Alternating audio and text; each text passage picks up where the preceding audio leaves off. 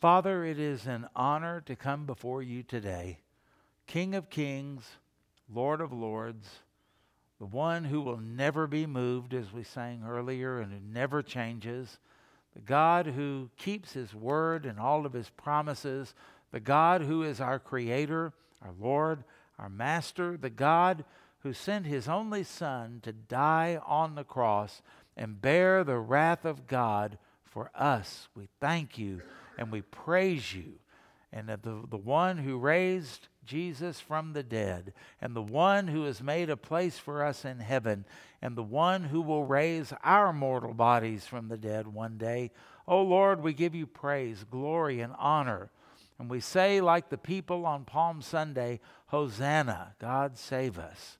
And we pray, Father, that you would be glorified even in our problems, even in our trials, even in our failures. May we learn from them and learn to trust you. And as the old song says, oh, for grace to trust him more would be our cry. I pray for people today who are discouraged. I pray for people who are lonely.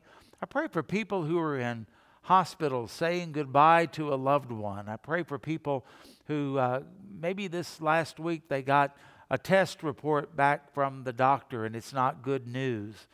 I pray for people who are struggling in their marriages. I pray for people who are struggling with their children, and pray that you would bring prodigals home. And I pray, Father, for those who are fighting and battling addictions, drugs, alcohol, whatever it may be, pornography. And I pray that you, as the one who sets the captives free, I pray you would liberate them. I pray, Father, for people who are trapped in humanism. I pray for people who are trapped in liberal Christianity. I pray for people who are sitting in a church this morning where the pastor may be preaching, but he doesn't believe the Word of God. And I pray, Lord, that you would bring them out of that kind of thing into a Bible-believing church and a vibrant and powerful walk with God. I pray for people who have lost the joy of your salvation. And I pray that they would be cleansed of sin and filled with the Holy Spirit, and you would restore the joy back to them. I pray for people who don't know how they're going to pay the bills tomorrow, and pray that you would show them you are the great provider.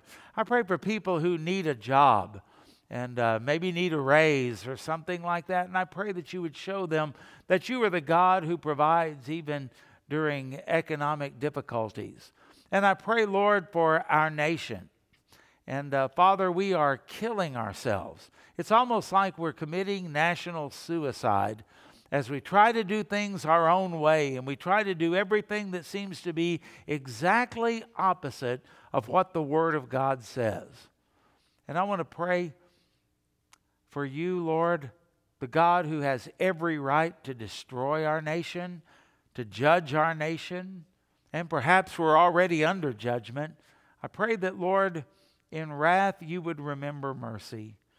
And I pray, Father, you would have mercy on our nation, and I pray you would spare us. I pray for people that are around the globe this morning who are gathered like we are, except they're gathered under threat of imprisonment, execution, losing their job, losing their family, being declared mentally incompetent. And I pray for them, Lord, the persecuted church. Help them, bless them, and strengthen them. And as we seem to be moving more and more in that direction, help us to stand up and to stand strong and to stand firm. We pray, Lord, for those who are elected to office, whether it be the White House or whether it be the Congress, whether it be in the governor's mansion, whether it be the state house, whether it be a mayor or people on the city council or people on school boards. Oh, Father, we pray for them. And we pray that you would liberate them from secular humanism. And we pray that you would also save their souls and give them wisdom, Father, and protect them. And Lord, we pray for the people that were affected by the tornadoes of a few days ago. Pray for the people in Cole who are grieving the loss of loved ones, and pray that you would comfort and bless them, their family, and their friends. We pray for people in places like Shawnee who are having to do a lot of cleanup, And we pray you would help them as they get everything in order, and bless that. And thank you that you're with us through the storms and the trials of life. And even you walk with us, David said, through the very valley of the shadow of death. And so we fear no evil because you are with us. Now bless us as we open up your word and make our hearts tender and make our minds receptive. And we pray that we would leave this place right with God and live for your glory. In Jesus' name we pray. Amen. If you'll take your Bibles and you will turn with me to the book of 2 Thessalonians and that second chapter, we're going to pick up where we left off last week, and we're going to see the things that are going on here, continuing with this thought about the Antichrist. The Thessalonians concerned that they had missed the whole thing, and concerned that they were, because the Lord had already come and they were already in the tribulation in the day of the Lord. And Paul is reassuring them that this man of sin is going to be revealed first. Now, there have been a lot of people that have said, well, this man of sin, that's talking about a government or a movement or something like that. Well, I can understand why they would come to that. I don't agree with it. I think Paul, the way he frames this here, this is an actual person who is going to come on the scene. And he's going to come suddenly, but he's going to be revealed. He can't come until it's God's timing and permission to come. There's something that is being used by God to restrain him, or he would take power today. Okay? But not yet. Not yet. Look at verses 8 through 12 of 2 Thessalonians 2. And Paul says, and then the lawless, you might want to circle that word lawless, the lawless one will be revealed, whom the Lord will consume with the breath of his mouth and destroy with the brightness of his coming. I think Paul there is wanting the Thessalonians, and by extension us, to know that as powerful as this guy is going to be, and the fact that he is coming on, Paul tells us he's going to be revealed. Oh, by the way, he's going to be destroyed just as easily and quickly as he's going to be revealed. It'll be after a period of time, but he wants us to know the ending before we go on through anything else. And then he goes on to tell us in verse 9 that the coming of the lawless one is according to the working of Satan with all power, signs, and this is an interesting couple of words here, lying wonders. You can't believe everything you see, can you?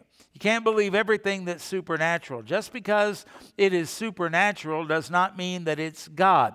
Francis Schaeffer said, all that glitters is not gold, and all that's religious is not holy. Let that sink in, because we're so easily deceived. Well, these are lying wonders. Yes, the devil can do miracles. Verse 10, and it says, and with all unrighteous deception among those who perish, lost people. And why are they perishing? Because they did not receive the love of the truth that they might be saved. It's talking about the gospel.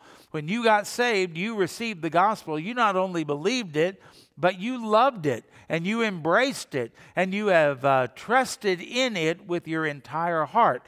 And Paul said the people then are not going to do that, and that's why they are condemned. Verse 11, and for this reason God will send them strong delusion that they should believe the lie.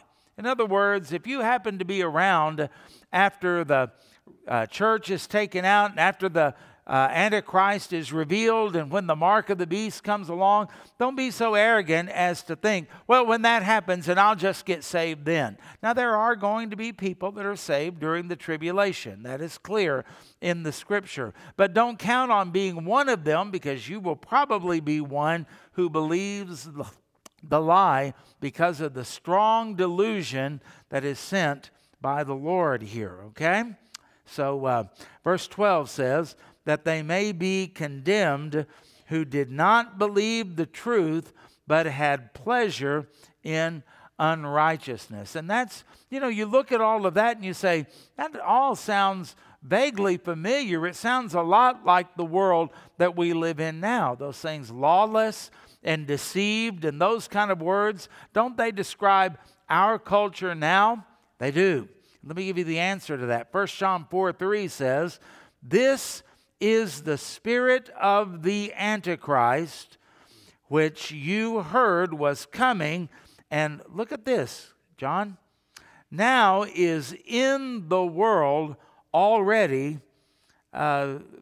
He may not be here right now." But what is John saying to us? That even though we can't see him, we can't put our eyes on him, but the Spirit. Did you notice that? That's an interesting phrase there, that it says, "The Spirit of the Antichrist, which you heard was coming and now is in the world." It means already there's the Spirit that is moving now. So as I was thinking about that, I wrote down some words, and I thought, Satan has a plan, he has power, and he is constantly applying pressure. Pressure was the third word that I wrote down, but he has no permission. No permission to do it. And so when people say things like, do you think Hitler was the Antichrist? No. But I think the spirit of Antichrist was motivating him. And the same could be said of many other people, and even some people that are living now. Whether they turn out to be the Antichrist or not, I don't know. God knows exactly who this person is going to be. But the Spirit is already here. How can the spirit of Antichrist already be here? Because the Antichrist will be indwelt by Satan, and Satan is already here. And Paul tells us in that passage we read out of 2 Thessalonians that this is according to the working of Satan. So the Antichrist will be kind of a Satan incarnate, as we might say, and as we think about here. And he would do it if he could, but he can't. Because all of this is, even though it's his working, Satan is under the control of a sovereign God. And he can't do anything until God allows him to do it. That's why we don't need to get worked up. That's why we don't have to be restless about any of this. That's why we don't have to be in despair. God's got it all in control, and he is going to take care of us. So, will you consider these things with me? First of all, I noted that the spirit of Antichrist is described as lawless. Lawless. Now that could be making reference to the Old Testament law. This is a guy who does not follow the 10 Commandments or any other commandment. This could be a guy who is just on his own, so blasphemous that he doesn't follow the law of God. Well, I think that's a given that he wouldn't follow the law of God. And I think it could be extended to say, nor the laws of humanity, the laws of man. He doesn't have any sense of decency, no sense of right and wrong, no sense of humanity, nothing like that. I mean, when we look at somebody like Hitler and the people that work with him, how could they slaughter 6 million Jews? How do you actually do that? I read at one point that at one concentration camp that they were getting ready to put a bunch of the Jewish men into the gas chamber, but they decided that they were going to shoot the women. And the women, a lot of them were young women who had babies, and so they let the women hold the babies to their breast. And it was with this one thing the Nazis said, it'll save bullets. We can kill 2 with 1 bullet. Can you imagine? How do people do that and sleep at night? How do people do that and their conscience not just bother them to the point of even making them insane? Can you imagine those kind of things? And when we think about man's inhumanity to man, we are amazed sometimes. How can human beings do that? Well, that's what you find with the Antichrist, because he is a lawless person. He doesn't conform to any law.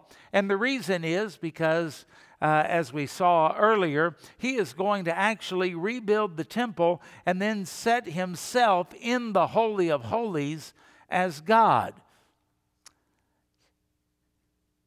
You know why he doesn't have any kind of sense of conscience?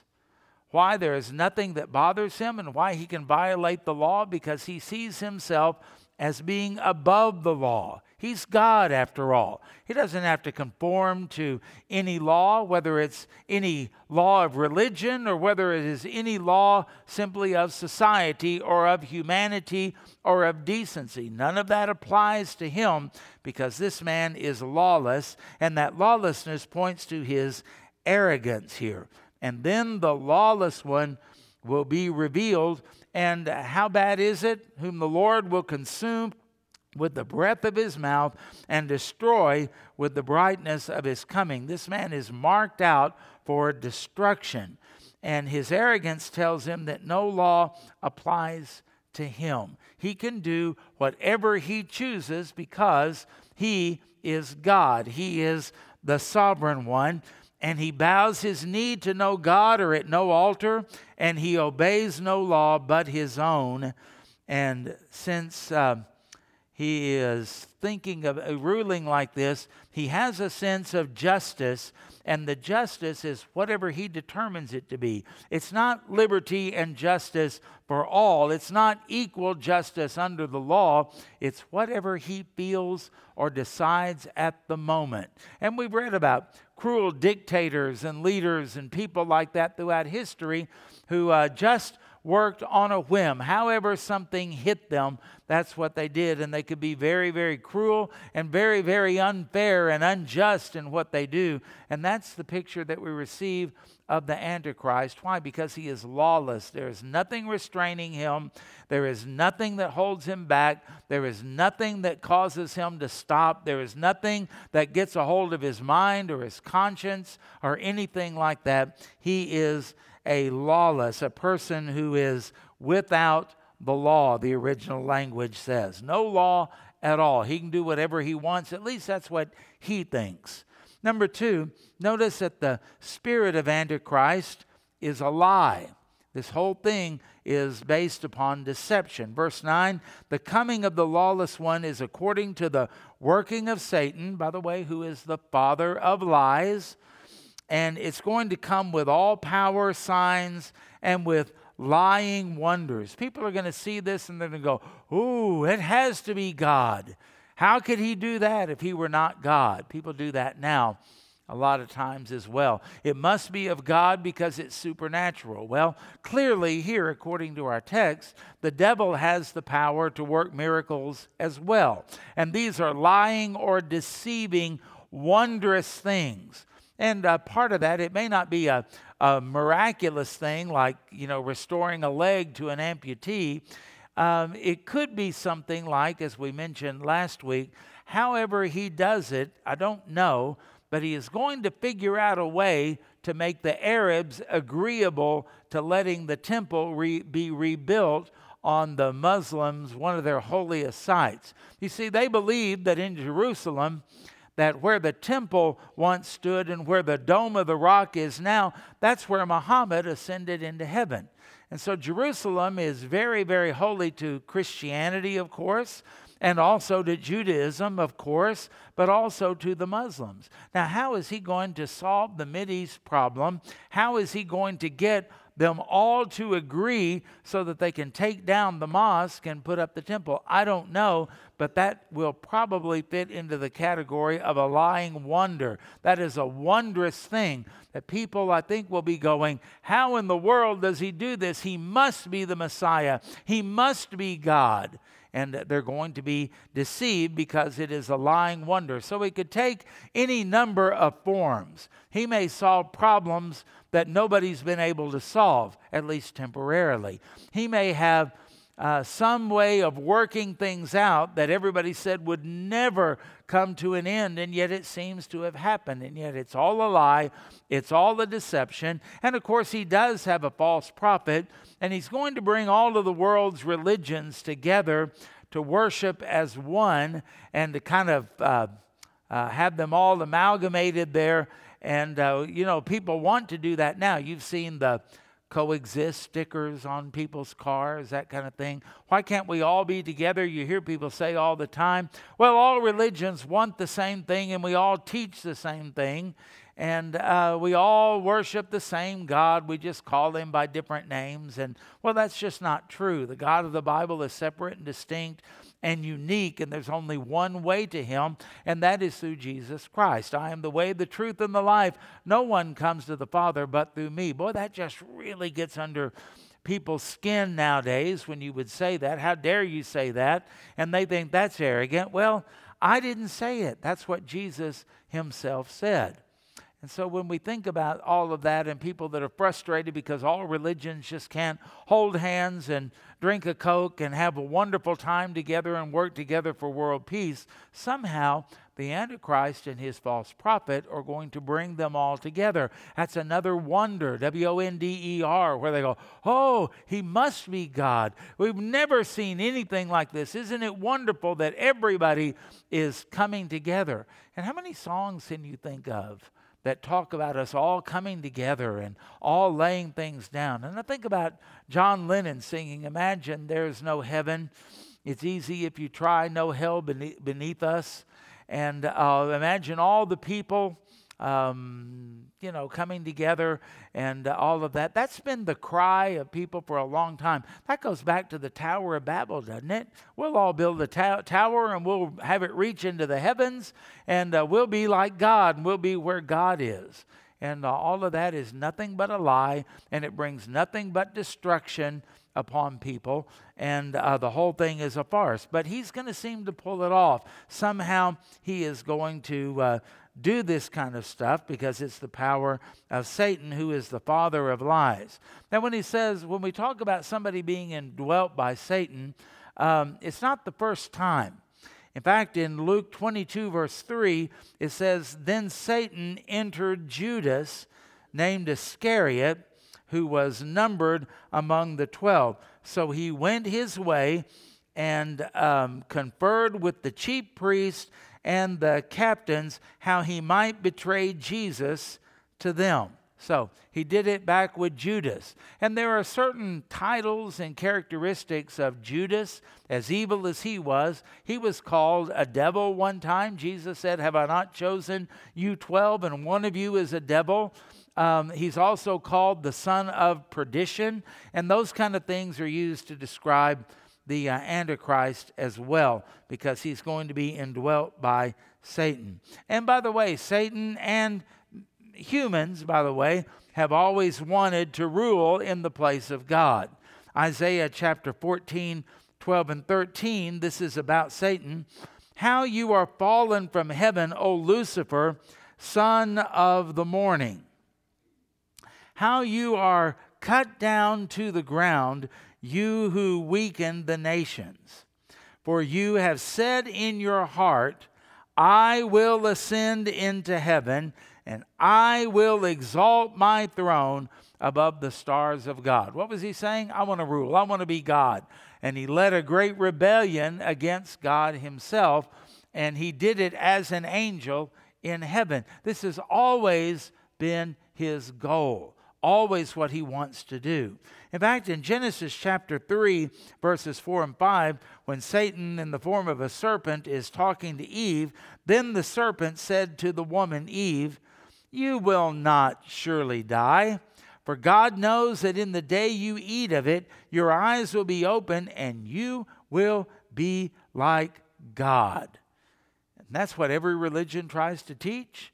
That's what everybody does when they rebel against God. They say, I won't conform to any law, and I will not bow before the Lord. I'll do what I want to do, the way I want to do it, when I want to do it, how I want to do it, and everyone else can just lump it. I am my own God. That's a dangerous and chilling thing for anyone to say. You may never actually mouth the words, I am my own God. But if you don't trust Christ as your Lord and Savior, and you don't kneel before him and submit to him as your Lord, that's in essence what you're saying. And that goes all the way back to the garden. That's why Eve ate of the fruit. She was deceived by that. And Adam went along with her, of course. And it just is kind of an amazing thing to know that we really have not progressed beyond that. It's still what we want to do. I'll be the captain of my soul. I'll be my own master. I'll take care of myself. And we're worse, if anything, than Eve was even in the garden. But it still is the same thing. And we want to know everything, and we want things to be our way. In fact, we even think about the working of miracles, the lying wonders, and the miracles that will be with that. Well, that goes back to Exodus 7:11 and 12. Moses goes before Pharaoh and says, God says, let my people go. Pharaoh says, who is your God? Why should I obey him or pay any attention to him? And so Moses works a miracle. And it says in Exodus 7:11, but Pharaoh also called the wise men and the sorcerers, so the magicians of Egypt, they also did in like manner with their enchantments. For every man threw down his rod, and they became serpents, but Aaron's rod swallowed up their rods. And so even there, God says, yeah, but I'm stronger and I'm in control of all of this. But the point I want to make on that is even the devil does miracles. Even the devil does miracles. And in the verses we were looking at, they're called lying signs and wonders. Be careful. Again, not everything that glitters is gold. Not all that is religious is holy. And not every miracle is a work of God. Satan can deceive through miracles. Be careful what you watch on TV. Be careful what preachers you listen to. Be careful what stories you receive and all of that, because it could be a demonic deception. Number 3, when we talk about the spirit of Antichrist, think about this. The spirit of Antichrist leads astray. Leads astray. It doesn't lead you to the truth. Promises truth, and it act like, I know the truth. I know something you don't know. I know, we're all intrigued by the secrets. If you want to sell a book, put the word secret in it. The secret to great tennis. The secret to championship golf. The secret to a rich retirement. Those kind of things. Because we're all convinced there's a secret out there. That all of these people that are elite, they know something we don't know. And by the way, that's what the devil always will put in front of you. That's kind of what he did to Eve, didn't he? God told you some things, but I know something you don't know. There's something more to this. There's a secret. If you'll eat the fruit, you'll know good and evil, and you will be like God. Always, always, always some kind of a secret. Can you imagine as the Antichrist comes on the scene, as he is speaking to a world that is so broken, so hurt, so drug addicted, so drunk, and messed up sexually, and relationships are not working out. They've been in pursuit of happiness, but all they find is misery. I feel sorry for people like that. And I feel sorry for people who thought that if they could get that next fix or that next high, that'll be just enough to carry them through where everything will be great. And all they did was end up being an addict or being an alcoholic and being a shell of themselves. And my heart goes out to them because they've been deceived. I'm thinking about the people that said, if I could just change my body to be a different gender, then I would be happy. And what happens? They have a high suicide rate. My heart goes out to them because they believed a lie.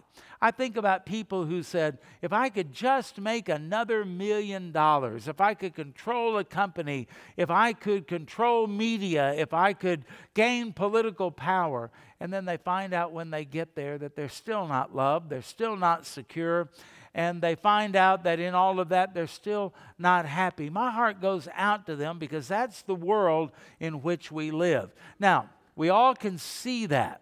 We all can understand that you can be one of the beautiful people in Hollywood. You can win Oscars. You can have your face and body on all of the covers of all of the magazines and be absolutely miserable.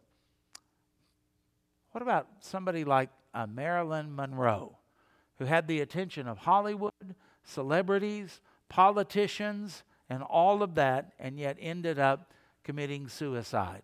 That is a horrible thing. And if you ever feel like you want to commit suicide, come talk to me, and if I can't help you, we'll find someone who can, because that's a horrible way to live. And it doesn't give the answers that you think it does. Because if you believe in evolution, you're thinking, I'll just end it all, life will be over. No, the Bible says in Hebrews 9:27, it is appointed unto man once to die, and then the judgment. There's a judgment that is awaiting every person after they die. And so these people that think that by committing suicide, it's going to give them 70 virgins in paradise with Allah, and then their next conscious moment is in hell. I don't gloat over that. That breaks my heart. That must be horrible to do that. Or a person who says, if I just can die and get off of this planet, then everything will be great. I grieve on two respects. For that person, especially if it's a person who's not saved, and they find out that they really didn't escape pain, but they entered into it, I grieve over that. And the second thing, I grieve over the families who sit around and blame themselves for the death of their loved ones. And by the way, suicide is not the unpardonable sin. And so some people say, well, if you commit suicide, you go straight to hell. That's nowhere found in the Bible. In fact, if you're a believer and you're to take your own life, it's a sin, yes, but Christ died for that sin and paid for it on the cross. Okay, so don't fall for legends and myths about those kind of things. Go to the Word of God. And I'm thinking about a world that we see right now in front of us so messed up. Okay? Let's say the Lord doesn't come for another, 50 years. Do you actually think the world is going to be better in 50 years? Or 100 or 500 or 1,000? Put whatever number you want to put on it.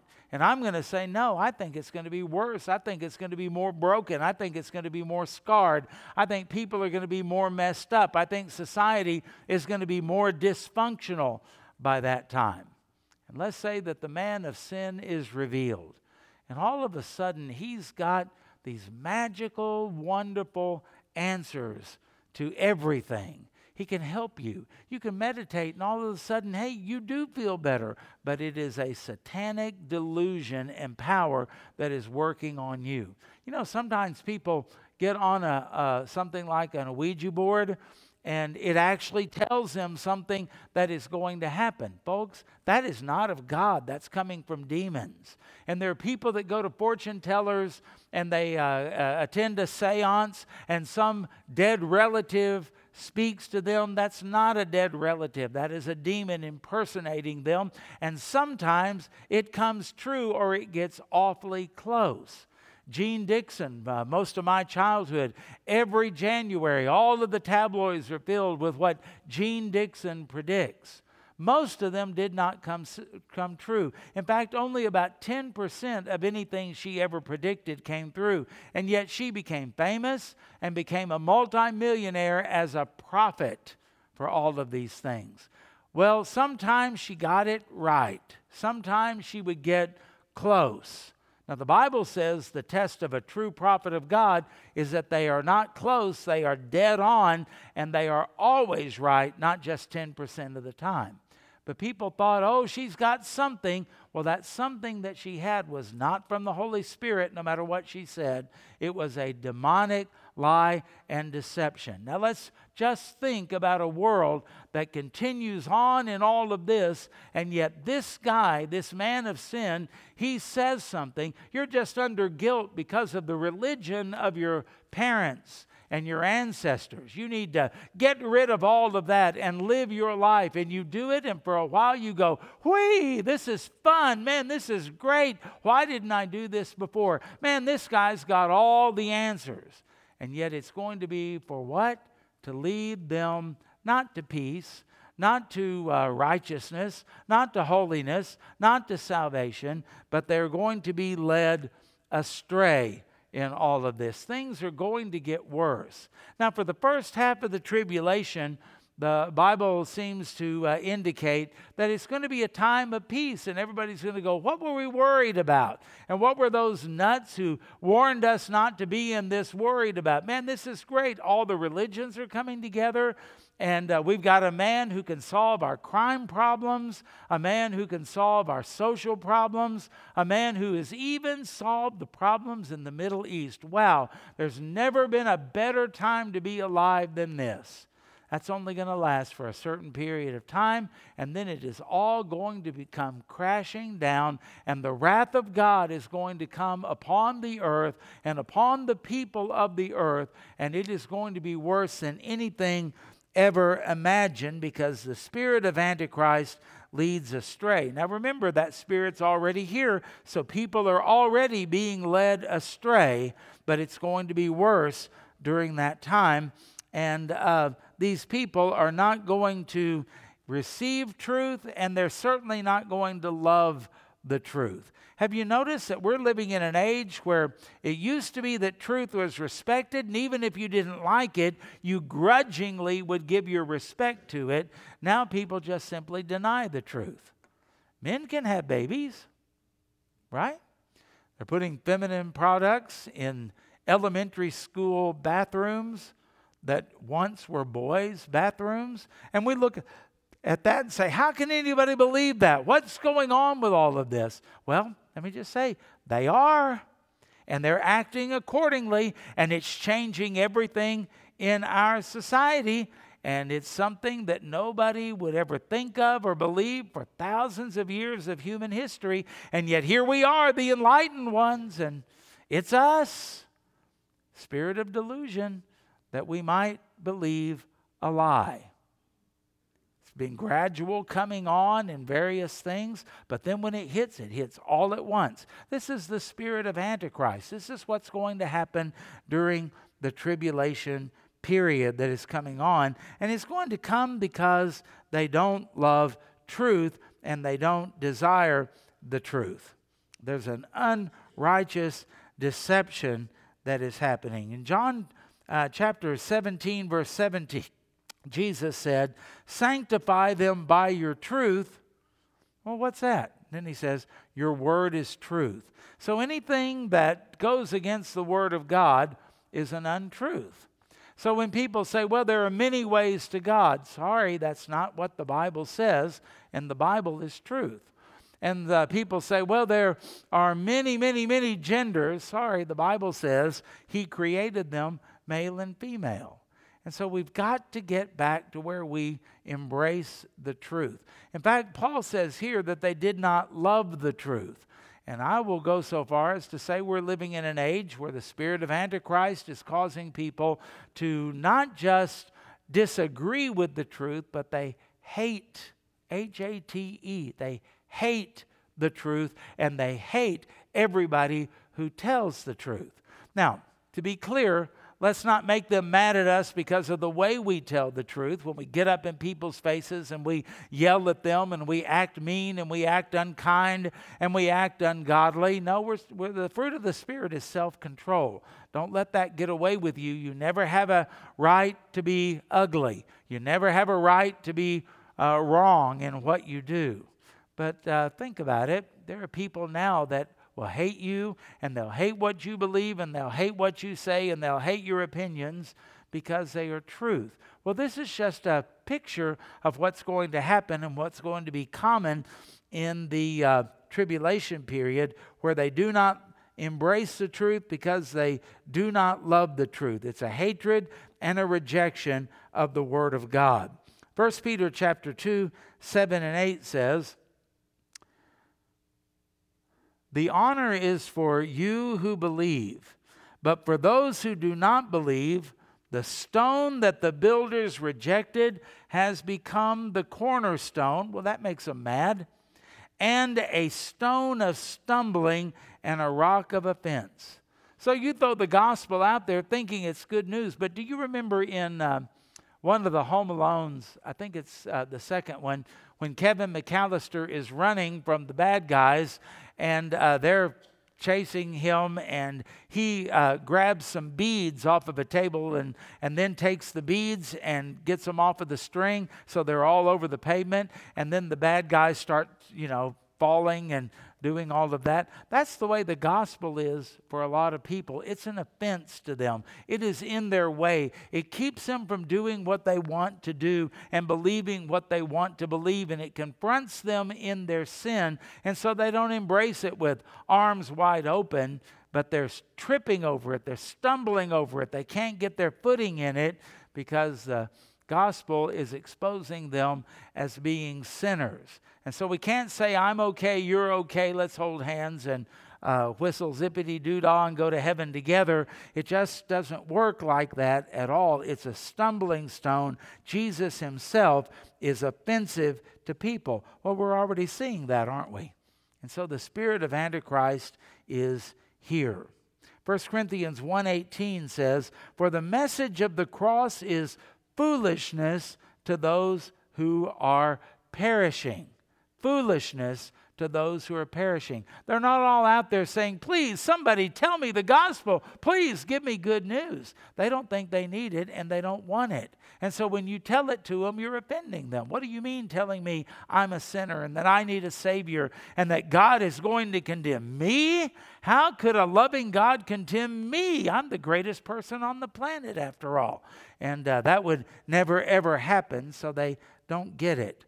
And it says in 1 Corinthians 1:23, but we preach Christ crucified, to the Jews a stumbling block, and to the Greeks foolishness. Well, nothing's changed since then, and guess what? It won't change during the tribulation, except that it will get worse. And the Antichrist will be leading them astray.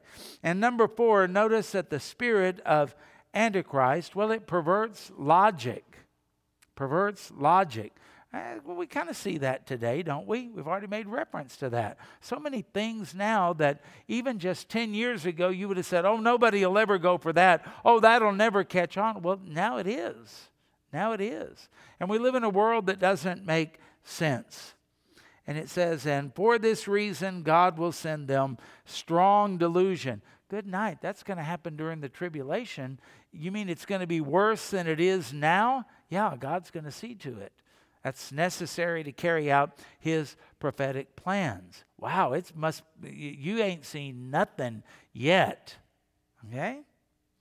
That they should believe the lie, and that they may be condemned who did not believe the truth, but had pleasure in unrighteousness. And isn't that the bottom line? People don't believe the truth of the Word of God because they like what they're already doing. I like it.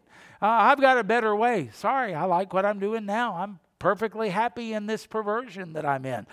I'm perfectly happy in doing what I'm doing now. And I don't need you. Or I'm glad it works for you, but I don't need it. And then they, of course, turn against it. Isaiah 5 puts it this way in verse 20. Woe to those who call evil good and good evil, who put darkness for light and light for darkness, who put bitter for sweet and sweet for bitter. I can remember when I heard Paige Patterson preach on that one time, and I go, wow, I've never really noticed that verse before. And I was really impressed by the message that he preached. I've seen those verses now on Facebook and other places more times than I want to count. I think all of us who love the Lord instinctively know we're living in that time, and it doesn't make any sense. It is not working. It is not fixing anything. It is not putting things back in order. Things are getting worse, and people are getting worse, and mental illness is running rampant, and all of these kind of things, and we keep running toward answers that are hurting us. What's going on? Because everybody's calling evil good and good evil and that type of thing. We're living in those times. But how about this one? I think this describes our culture very well. Amos chapter 6, verses 3 through 6. Woe to you who put far off the day of judgment, the day of doom. Now he was talking to the northern kingdom of Israel, and they heard all the prophecies. Assyria is going to take you over. No, it'll never happen. Well, it won't happen in our lifetime. Oh, we'll never see that. And he said they kept pushing it off and pushing it off. And then he describes them. These kind of people who cause the seed of violence to come near. They don't think they're ever going to fall. They're never going to be invaded, but yet their murder rate keeps going up. Their crime rate keeps going up. Does it sound like us? We say, oh, America will never fall. It'll never happen here. And yet we can't even control our own inner cities, can we? What makes us think we could ever repel an invader without the help of God? We think we can do it on our own. Sorry, that's not going to happen. And then he goes on further to describe. Verse 4, who lie on beds of ivory, stretch out on your couches, eat lambs from the flock and calves from the midst of the stall, who sing idly to the sound of stringed instruments, and invent for themselves musical instruments like David, who drink wine from bowls and anoint themselves with the best ointments. So here they are, headed toward judgment. And you know what they're doing? They're just lying around lazily in the lap of luxury, eating meat, gorging themselves, listening to music, inventing new music, and putting on perfume and cologne and going, oh, everything is great. And yet, knowing that the judgment is coming, they go, it'll never happen. Oh, it won't happen in our lifetime. We'll let our kids or our grandkids deal with that. Does that sound like any culture you know of? We hear people tell us, warning us of things to come, warning us of things in the economy, warning us of things in our supply chain, warning us in all of those. And yet what do? Let's just go to back and get a steak. Don't worry about it. It's never going to happen here. We'll never see anything like that. Well, maybe not. But I will tell you this. There is a day coming sometime, and the Lord is going to see to it. You would think that we, especially as the people of God, would wake up and we would say, you know, when we see all these things around us, we better get right with God. We better serve God. We better pray. But you don't see very many people interested in fasting and praying for their church or for their family. Fast? Why? We're too busy eating the best of the flocks and gorging ourselves. I would never do anything like that, really. We see people that are playing around with the things of the world, and instead of being warned and instead of remembering their Creator, they continue on in it. Oh, it won't hurt me. Oh, I can handle it. Oh, that'll never happen to me. And yet it does, over and over and over and over. So many people that end up in so many different horrible situations that they never intended to get into. I may be speaking to you today, and you may be in that situation, or you may be headed toward that situation. And can I say to you today, there's only one way out, and that is through Jesus Christ. You need to repent of your sins today, and you need to put your full trust in Jesus Christ as your Savior today, that He paid for your sins. You can't, but He can and did on the cross. And you need to surrender to Him as Lord. Turn the keys over to Him. He's the boss. He's the master. He is your owner. He calls the shots. Surrender to Him and call upon Him to save. He promised you, whoever calls upon the name of the Lord will be saved. And if the Holy Spirit is drawing you to Him today, then my advice would be you need to run to Him, because He is the only way. And if you're a Christian here today, why are you acting like the world, following the world? Why are you living like the world? Why are you so casual in your walk with God? Why do you not care? Why do you not hunger for the truth? Why do you not live the truth? Why are you not battling sin and things you know to be wrong in your life? There's something horribly wrong with you if you're a Christian and you can live like that. Time is short, and we are supposed to be salt and light while we live here on the earth. And so I end with this to say, this is all going to happen, and the only thing that will spare you from it is, I'll just sum it up like this. Hey, get right with God today. Today is the day of salvation. And all God's people said, amen. Pray with me.